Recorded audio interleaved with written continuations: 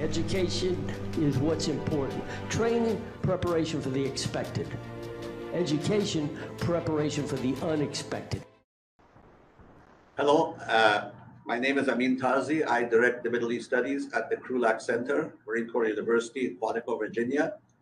It is a privilege and for me a pleasure to introduce Ms. Nataliya Gumenyuk, a Ukrainian journalist and author. She is a founder of the Public Interest Journalism Lab, which promotes constructive discussion around complex social topics. From 2015 to 2020, she headed the independent Ukrainian broadcaster Hormatsky TV in the English language Hormatsky International Project. I could say that the tables were turned in that day because Nataliya actually interviewed me in Odessa, Ukraine, and now I'm sitting on this side of the table. Nataliya specializes in reporting foreign affairs and conflicts. Her recent book, The Lost Island: Tales from Occupied Crimea, came out in 2020. Features her 6-year reporting from Russian-annexed Crimea. Again, thank you very much for taking the time and being with us. I know for you, this is a very tough time. Again, I want to personalize it. When you and I talked first time in Turkey and then in Ukraine, I told you tales of my life when I was about 15, that going through the Soviet invasion of Afghanistan at the time. This is way more horrible than that, even in the first days. So I feel for you, for your country. I say this in a personal capacity. You as a friend, other Ukrainian friends, but I'm also at awe, as the rest of the world are, at your steadfastness, your bravery in the face of absolute brutality that we never thought we'll see, not just in Europe. Everybody looks at Europe. About humanity, this is unbelievable. So I salute you as a human being and as a person who believes in democracy and fairness and human rights and dignity and sovereignty. With that, could you please, first and foremost, I know you've been traveling around Ukraine. Could you give us a very brief snapshot of how do you see the situation from a military perspective? I know you specialize in that, but also from a societal perspective, from Ukrainian societal perspective. If you just give us a very brief background, yeah. Then we jump into this question. It's tried to be brief, but I'll try. So I think maybe so the country, as many people would understand, but still I guess a lot of people do not really understand that Ukraine is the largest country in Europe, like from geographically. So it's smaller than Russia, but the scale is still big. What is also important that what we feel now that more the whole country is targeted. Of course, the Russian advance with ground troops. It's strong in the south, in the east, and in the north, with Belarus trying also to use the Belarusian territory is used as a playground. So advance is very big, and it's more or less about every bigger town in the areas I've just described. But also there are airstrikes, and the airstrikes are everywhere. And for the people who understand it, like also understand that Russia has all the Soviet maps, and Ukraine was a very important part of the Soviet Union. So the military facilities are more or less everywhere in the country, also in the east, on the west as well. So there could be a caserne, a garrison, a military, college, or some places for the warehouse. It could be elsewhere in the smaller towns. We never cared. And the airstrikes were there. They're not very precise, though. So it's often, and I've seen it with my eyes, so often those bombs are falling just on the residential areas. And we're not speaking about some secret places. We're speaking about, military college. So military college is not hit in a town A, but the civilian house is hit. So somehow it feels very much unsecure for more or less anybody. To be honest, after the months of the Ukrainian society adjusted to this, like we have, for instance, a very fast developed air raid application for every tiny town where you kind of know what's happening.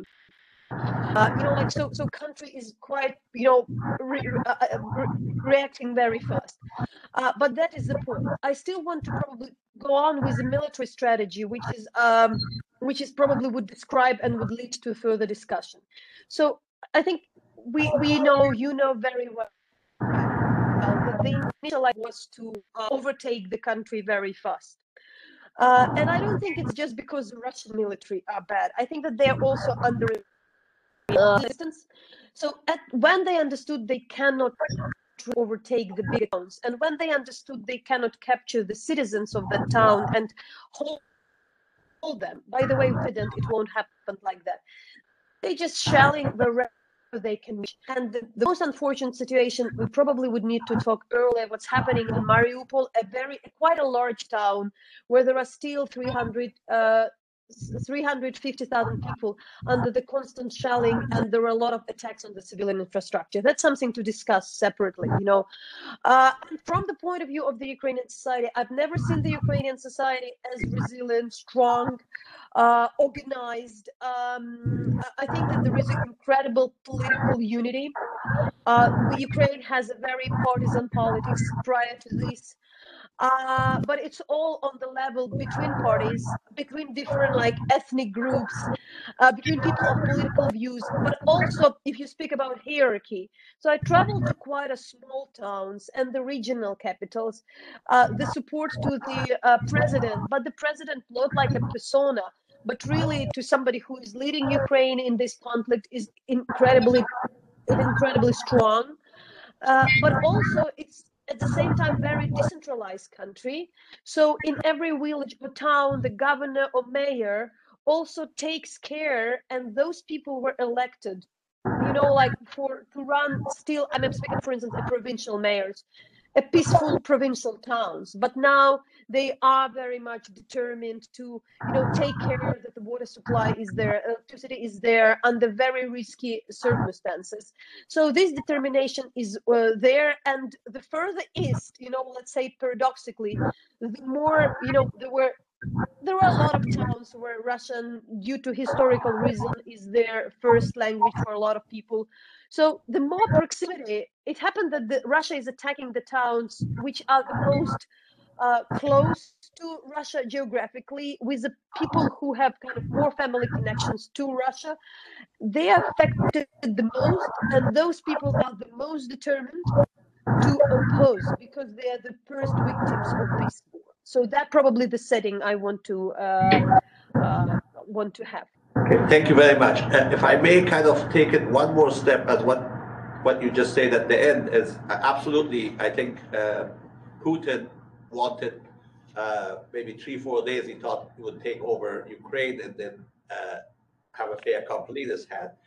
And one thing he was counting from what assessments in the open media we see is that what he considers to be the Russian sympathizers or Russian speakers will kind of rally with him. I know you have covered both the Donbass, but also you have done a book on when they occupied Crimea. In cities that have more Russian speakers, and you said they have familiar ties, do you see any tendency of not resisting as much, or they are the same as the rest of Ukrainian society? Thank you. So they do resist more, first of all, and I would explain it. What is very important to understand that the Russian government and Putin himself, for years and years and years, he kind of miscalculated any time they want to deal with Ukraine. He just doesn't understand the concept of democracy, and that this is a society. And what is happening in Ukraine is the will of the Ukrainian people. We do have democratic elections. We do have different political parties. So if you agree on something, it's not the chaos, it's a normal democracy. Ukraine is a very multi-ethnic society. We have this very strong idea of the civic nation. And it's true, Ukrainians, they are more conservative, they are more prone to the language, maybe religion, there are always, and the part of the society is, let's say, more urban and liberal and pluralistic. So the discussion and the debate in Ukrainian society is not around the language lines or ethnic lines. It would be usual conservative and liberals. Smaller towns and it's true that language will matter more or things like that, or identity parts would matter more. But it never meant that people who have a different views and more liberal and care less about identity but care about social issue, that they are pro-Russian, could be even more adherent to the to democracy, and they just living with some fictional idea of Ukraine. What is interesting, and that as about less about those things, as critical about the Kremlin, maybe it was on television, but they are, now the angriest. But unfortunately, they are also the biggest victims. Like those old ladies who watched Russian television, they were not active supporters of Putin. Like they would still sit in their flats, but they are the ones who are targeted the first because they live in the suburban areas. They are the ones who suffer the most because they're less mobile, they less, as like the poor people, the elderly. For them it's the most difficult to survive in these circumstances, so they are targeted the first. So in this regard, like the resistance is stronger, especially in these like towns closer to Russia, because the fight is happening there and they've seen it all with their eyes. But something to add and maybe develop with your question further, what was interesting for me when I ask the people, like ordinary people, common people, like not political activists, not journalists, I really prefer a lot to talk to these common people on the ground. How do they see the peace? And what do they mean by peace? What makes them angry? They really strongly, they wouldn't speak democracy, but they would speak like, it's our right to elect whom we want. We hate when somebody tells us how to live. We hate when somebody wants, like some Putin decides, what my life should be, what the language I should talk, what, it's my choice. So even if they do not describe it as a democracy or the elections, they were very clearly explained. So for them would be the peace, it would be the place where they can elect the president they want and nobody in Moscow would tell them what to do. So by their kind of motivation is really also that feeling of sovereignty, the feeling of freedom. It's very strong in common Ukrainians because it's exactly like how we used to do, how we used to live. It's just really something very important for the people of across a political spectrum. Thank you very much. I have more questions, but let me open the floor, if you don't mind, to my colleagues, and then if there's time, I will have a couple of more questions. Anybody here? Yes. Hi. This is Val. I'm the director here. So thanks again for meeting with us and for your time today, and again for being such an inspirational example to really the world as all this unfolds. I just have a very practical question about aid. Is any humanitarian aid making it through to you, the citizens that need it most?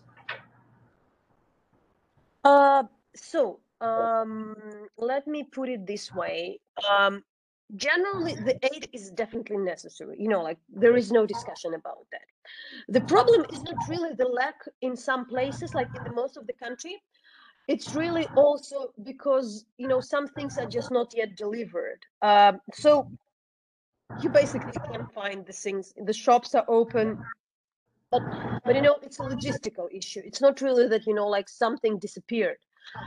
Also, some of the cities are prepared in case they would be besieged, and they need to kind of supply it, and the shops don't work, not because, we don't have food or something, but because there is a curfew, there is no public transportation, the normal routes are not really working. However, there are a number of towns which are under Russian control or under the Russian siege, like the Mariupol. And there, the aid is not allowed. There are very complicated negotiations with some intermediary, with the Red Cross and the others. And we do know that there is something created in which it would really endanger people who are be allowed to get up, to pick up some humanitarian aid, like in Mariupol, where so really those negotiations are there, the convoys are stalling. So it's not really the lack of it, but where the aid is there, where there is the Ukrainian government under control, which is the most of the places, it's all okay. Like people can deliver things, like from the western part of the country, from other towns. It's a network. The government is dealing with that, the civilian population, volunteer. The problem is exactly with those towns which are not under Ukrainian control at the moment. Thank you. Hey, good afternoon. My name is Major. I'm Dean Brown. I'm the one who was reaching out to you via the email. So again, we're very grateful for your time. And I guess one thing I was thinking of is, given what you have covered as a correspondent over there, we're seeing a lot of stories and some sort of common narratives coming out. But what are some things that you've seen that have not been extensively reported on or shared that you think wider audiences should be aware of? So look, a couple of things, probably some points. In some cases, it's like more about the stories which are told. That is a difficult point. So now we do have a number of towns under the Russian occupation. The people are still resilient there. They're going to the protest. What's happening now that they really are targeting the people like that. Apart from the soldiers, they are bringing all these kind of riot police there. So in the town of Kherson, there was a tear gas used. People were shelled who went to. In the beginning, there were just Russian troops. So, for instance, there were Ukrainians which were outnumbering, so they would kind of sing Ukrainian anthem and, protest. And then they are bringing way more people who actually physically crash those protests. Also, in a lot of places, we just do not have so far information, because the problem that in some of those towns which Russians managed to occupy, they usually cut down the electricity, the mobile connection, and they don't let people out. They do not let people out. So we kind of still lacking the information, but from some of the resources, we understand that there is in the towns which are occupied, it's a targeted, civilians are really targeted. But that's the reason to explain why, for instance, now there are some talks about negotiation or something, why Ukrainian cities or anybody isn't ready to surrender. Because what's happening in the towns under the occupation, the abduction, the disappearance of the people, that's the future of it. What is also probably not still understood, and that's where I'm coming from, my colleague, it wasn't me, but the closest colleague of mine, just recently really talked to quite a lot of people in Mariupol. So really, the strategy of Russia, it's something which makes me scared, because indeed it was confirmed that in the beginning they shot at the power grid station, then they destroyed the stores, then they destroyed the firefighters brigade and the emergency services. So if the town is shelled, there is nobody to come and stop the fire there. And it's made with the reason that the town should surrender, because the humanitarian loss is so big that in the end the Ukrainian government would be evacuated, would need to surrender, for instance, which technically is like a real hostage taking of the whole towns. And can you imagine, it's 300,000 people. So this strategy of deliberate destruction of the infrastructure of the cities, which they are managing to capture, probably because the cities are too far away, and Ukraine, like it's fighting, but the country is so big that still resources are limited. And especially if in town like Mariupol, the Navy is shelling the town from the sea, the planes are coming from, the aviation is coming, and there is no way to put the air defense there. So this strategy, like even in a military term, like to describe this as a strategy to make Ukraine surrender, that's something to highlight. And the point is that, like, many people say, what should we do, because Russia would use some other force. The point for us is that we think that apart from the nuclear power, nuclear arms, they actually using already the worst of it. Like they really already using like quite a heavy weapon. So like the question here is like, why everybody waits? What worse could be used? Okay, the Russia made a special weaponry, but it's still it's already used. So what we are afraid of, what are the things we do not want Russia to, what are the things we are concerned that we would provoke Russia if they already using this strategy, which quite scary and which we understand could be used in the other towns if they, move further. It's just a matter of time for them to move to another towns to use this type of strategy. Great, thank you. And actually, if I could, just one kind of follow up talking about, what we can sort of glean from their strategy. You just mentioned, and I know we've all seen very deliberate targeting of civilian infrastructure, both sort of basic necessities of life, like you said, like, food, electricity, but also targeting first responders to make the situation more miserable.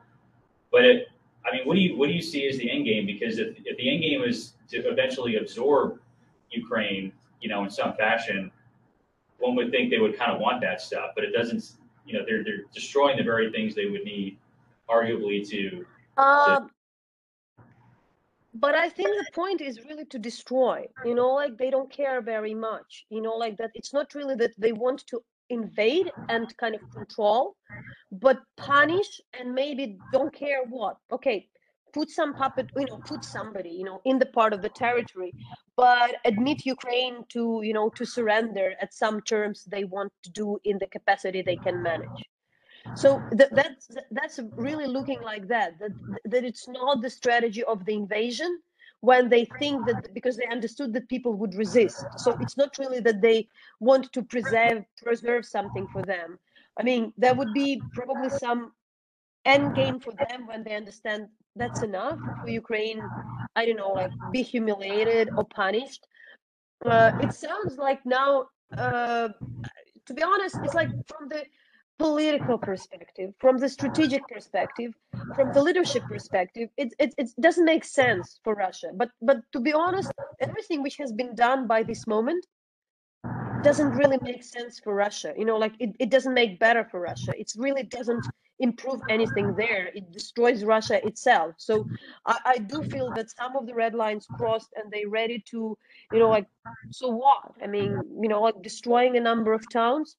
Okay. I mean, but if it makes Ukraine to surrender, let's do that. Great. Thank you very much. Again, look, taking that, there are two informations that we hear in the open media, and I just wanted to see your reaction from your own observations or your colleagues. One is that there's, you talked about disappearance, but information that the past today mainly here, that large numbers of Ukrainians have actually been taken by force to Russia. And again, as a historian, when I think of that, the history is that Ukrainians were taken to Siberia a long time ago. So is this, again, I don't want to create a situation if that doesn't exist, but are they taking large numbers of people out to Russia, wherever they're taking? That's one. And two, Look. Go ahead, please. go ahead with that. I'll come back. So, yeah, okay, so I think that it's really, it's large, but just because the towns are big, I do think it's a bit different. It's not really they're taking from somewhere. However, of course, the reminiscence in the Ukrainian mind would be not really to Siberia, but the how people were taken by Germans during the World War II. That's kind of the comparison which is here. But I think that they are taken to Crimea and to Russia to show exactly that there is a limited amount of people which has been evacuated, that Russia has managed to evacuate those people, and then they can destroy those towns because, like they still need to explain something to the local audience. So they take these people just show that, like, see, we are not destroying Mariupol. We are evacuating some people, but that's give them the pretext to kind of target those towns even more. Okay, thank you. The second question also has to do with the media that we hear, and because I, deal with the Middle East, all these reports that are coming out of Syrians and others that Putin has invited, are they having an effect? Are they there, or so much of that is propaganda and so much reality? I do not know about Syrians. Chechens are definitely here. That's really no doubt. Like that's had been seen, that's had been confirmed. So we haven't seen that, to be honest. But we also do not really understand how much of the Russian troops were, like the raw figures of the casualties, of the deaths. And we also have the confirmation of some high-profile generals being, killed in Ukraine by the Ukrainian troops. But we feel that it could be, like the people could be moved if they would think that they would need more force.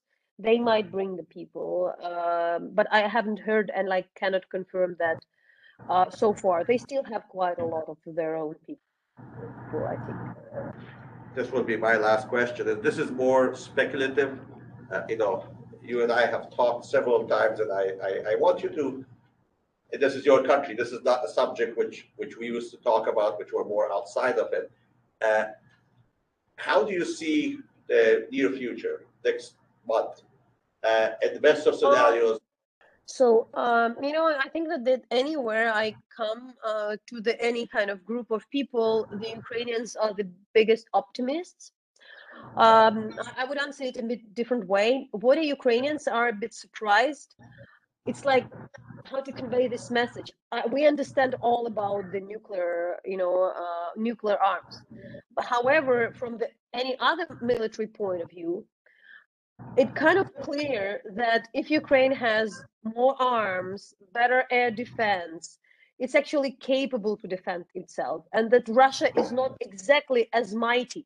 So people do not understand why anybody is so afraid to engage with Russia, because it's already clear that Russia could be defeated, of course, if we take aside the nuclear arms, and that like enough of javelins, stingers, but first of all, air defense actually would make Ukraine capable to defend, because still, it's not just about determination, but it really works. It works. That would be absolute speculation to understand how it's the negative scenario is negative. Speak about it first, because I didn't want it to be the most probable. It's really this tactics of using heavier weapon, destroying more towns, heavier weapon, destroying more towns, and like having a stronger resistance from Ukraine. So when the final destruction would be even bigger. The positive, let's say, is more or less proving to Russia that Ukraine is unconquerable. Like to the extent that there is some level of agreement when they do understand it's unconquerable, and the damage to the Russian economy and to the Russian state is really like so big that they cannot go on, and there should be some real negotiation. What's happening now? It's very far. I think it's we are months ahead away from any like reasonable moment when there would be kind of negotiations, because Russia wants to negotiate when Ukraine is in its lowest point, and Ukraine is not in this condition. Russia won't negotiate unless they understand that Ukrainians are really like in a very, very, very bad shape. So they would do as much as possible damage to make Ukraine to this stage. Now it's all just ultimatums. It's quite a fictional negotiations.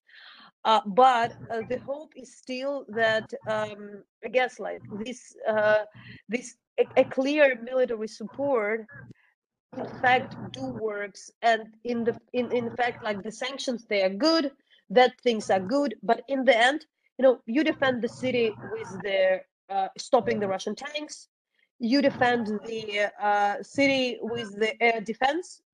That is the hardest. That's something Ukraine, it's working, by the way, like it's still there. Kiev is largely okay now.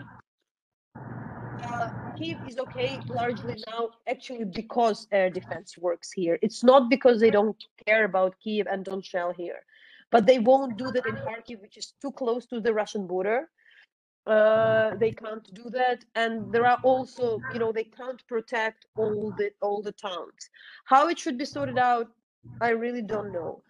Still, too many of the Ukrainian males are not in the army. Still, the lines to get enrolled, they're still lines, and many people are not really even join the military. But of course the economy isn't really working, nothing is really working. We just like Ukraine would rely on the international support, but to be honest, air aid, which actually can back up another town, that's something which gives Ukraine more time. So I can't say that the time is on the Ukrainian side, but the time is also not in the Russian side, to be honest. Thank you. I'm passing now the floor to my colleagues, but remember the first email I sent you, I said, that your enemy is not as strong as people think, and I still stick with that. And I will pass on to. Good evening. This is Lieutenant Colonel Curtis Kovac. Thank you very much for being with us. To pull apart something you were mentioning earlier, the question I had, which was, what are the aspects of culture, of Ukrainian culture, that are really providing strength right now? You talked about national power, or rather national identity as a democracy as being a key strength. But are there any other unique aspects of Ukrainian culture that are really bolstering and that are hard to suppress and providing strength to the people that are there now? So yeah, I probably can tell it now. Ukrainians are really incredibly freedom loving. Like it's really like the core value. Like people hate to be told what they should be, like by anybody. Like really, it's like they have this rebellion in everybody. And though it's always was thought that in the Soviet Union, like people are like not like that, Ukrainians were kind of still like that. Ukrainians has oddly not very strong trust to the authorities. It's a Ukrainian weakness. Oddly enough, today the trust is kind of incredible and unprecedented. But Ukrainians also can very self-organize very fast in extreme circumstances. So it's like the resilience is very strong. And oddly enough, we just really discussed it like in the first day of the war. There is some feeling of fatum, like of the fate in Ukrainian minds. But the difference with this fate is that in Ukrainian mind, the fate in the end, the good will should fight the evil. So like there is a fatalism which is kind of doomed when people think like nothing depends on us, like the world will end. And I do think it's unfortunately with the Russian society, they just didn't have a positive role models of the, like doing something, resisting and reaching something.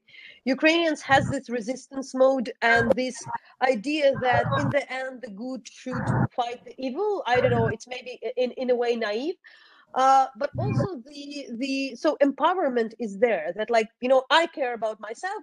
I mean, I don't care what's happening somewhere, but if I can do something, I will do something, which is really makes it very different, and which totally, again, the Russian government never understood. So I do think that's something where which really altogether works. I mean, Ukrainians could be very chaotic. At the same time, so for instance, we are not even in the war. We are not afraid of the military dictatorship. You know, like even anywhere. Um, you know, so people would still take the decision on the local level, but that's probably, they wouldn't afraid of the authority.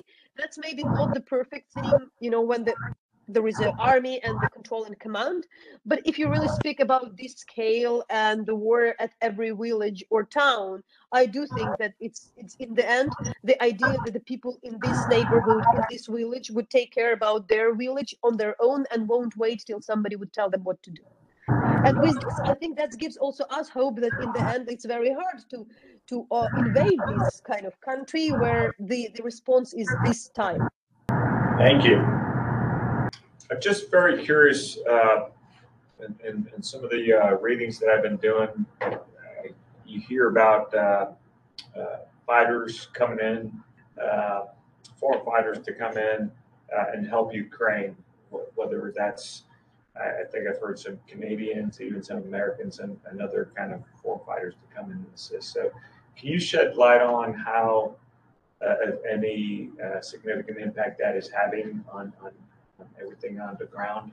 And the other thing that I'm curious on is, numbers-wise, I think Russia doesn't really convey what truth is in terms of their casualties and people injured.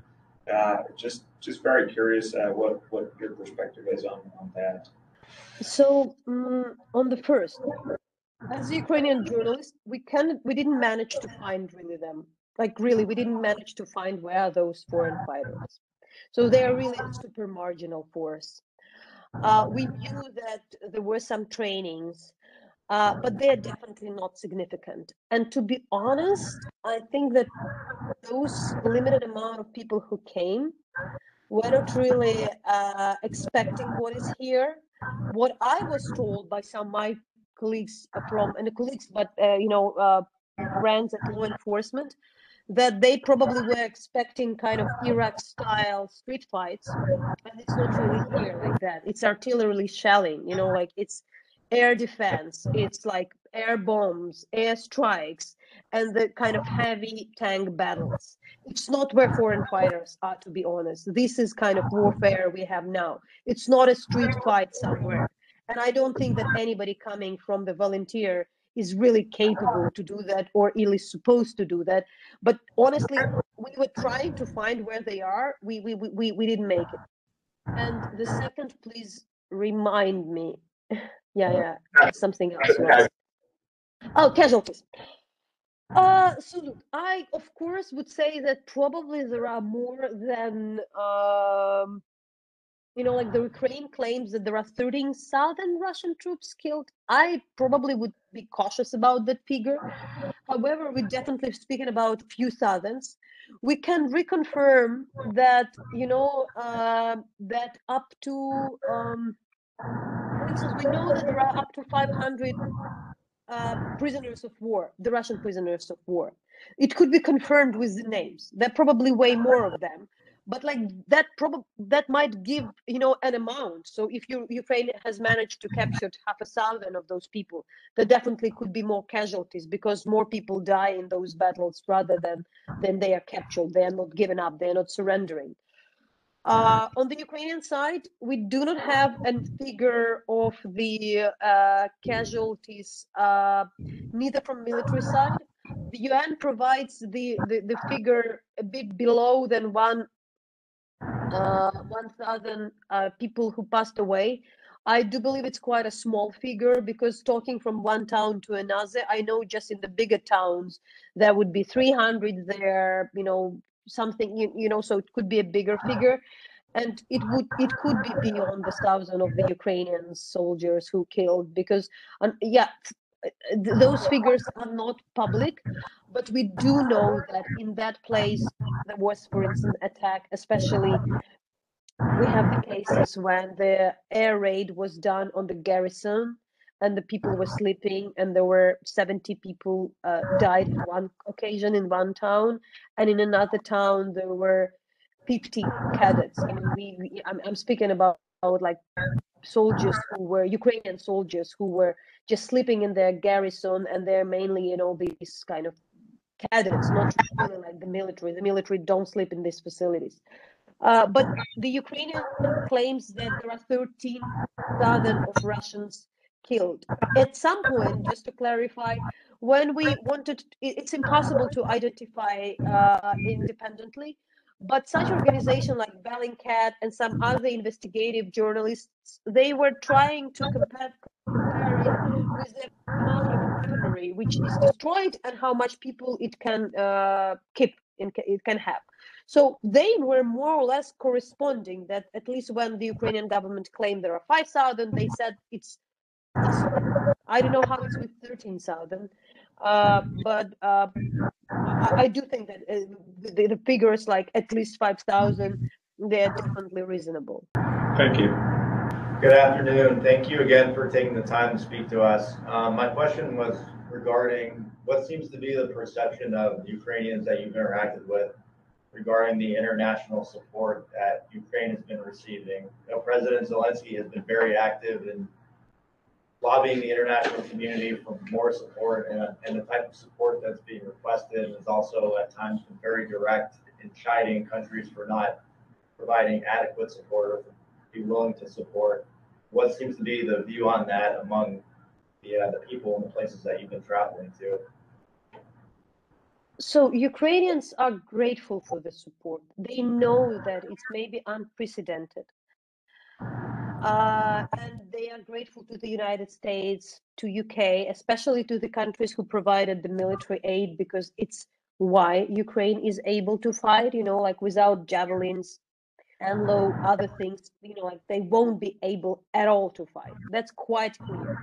However, at this stage after the months, I do think that there are some, not the high expectation, but because it's such a deliberate civilian casualties, I think the Ukrainians might be a bit more disappointed with the international organizations and institutions. Like the UN can't do anything. All these international organizations which are existing, the OSCE, Council of Europe, like they really cannot help. They can provide financial support, the support for all the sanctions against Russia, the Western companies pulling out of Russia. It's really greeted, very well, and the financial support is very important. But I do think that on the human level, people just don't understand why it could be more in military way.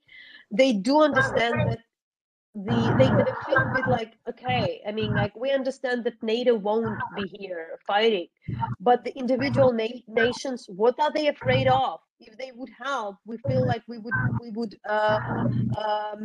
pursue, and we would regain something.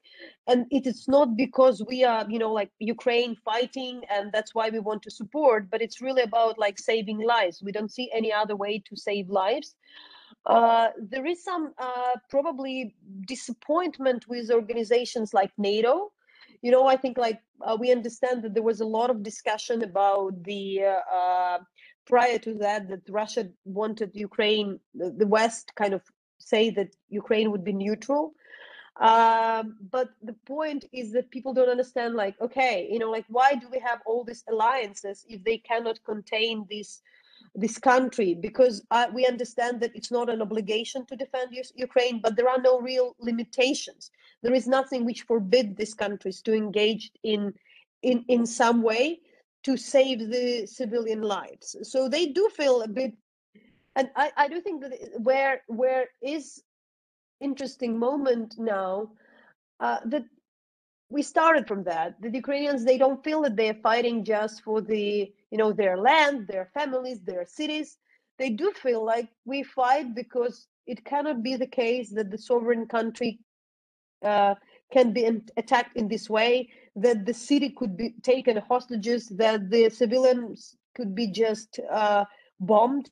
And if we agree on that, and that's just everybody is witnessing that, is it really the world we want to have? Why all then all those discussions about international order, security, sounds quite, hypocritical. So therefore, it's not really the accusation. But I do think that people think that we fight here not just for us, we actually fight for the rules, because, and it's unfortunate that these are us who doing that. And it would be absolutely normal and adequate if there would be more help, more support, because the reason for this war is something bigger than, like just Ukraine. However, of course, Putin wants to destroy Ukraine, but we understand it's really about the sovereignty of any country, and also human life. Doesn't matter which nationalities they are. Oh, thank you. You mentioned in case of Kyiv and air defense. A lot of military analysts in the open source section are kind of surprised in a good way, because that Russia has not been able to establish control over the skies of Ukraine. From your words, I gather that the air defense is one of the reasons. But is it just the air defense? And we heard again that this is Russian news, so we don't know how much of it is true. 3 S-300 batteries were hit. If they haven't hit them all the way now, almost a month, is it that Ukraine has a much bigger air defense system than the Russians thought? That's number one. And number two, is it that the Russians are not committing aircraft deep into Ukrainian territory? Again, if you don't want to reveal this or something, but the question is, it's surprising why that Russia still hasn't been able to. You said they had the maps; they knew Ukraine, of course, as part of the USSR, as that they haven't been able to establish air superiority. And this also with this question is. Ukrainian Air Force still operational in your view? Do you know anything about that? So first, I mean, I can say, first of all, yeah, I'm civilian. I'm not really the military reporter, so some things I just do not probably understand as well as you do. So like, excuse if I kind of would be mistaken. What I understand that they probably wanted to occupy it also from the ground. And they were thinking first about occupying the city, not really like first targeting the military objects first of all, and kind of come as if they are like these liberators. So in the first initial strategy, there was no task to really bomb the cities to this extent.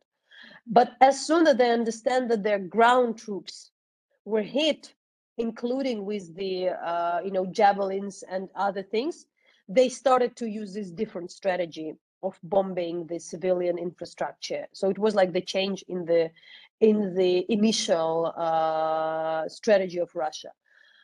Air defense in Ukraine is still operational, but it's damaged partially. Quite a lot of things are damaged, we know it. So the point is that they are using resources carefully. Like what I understand, they just try to use it when it's strategic.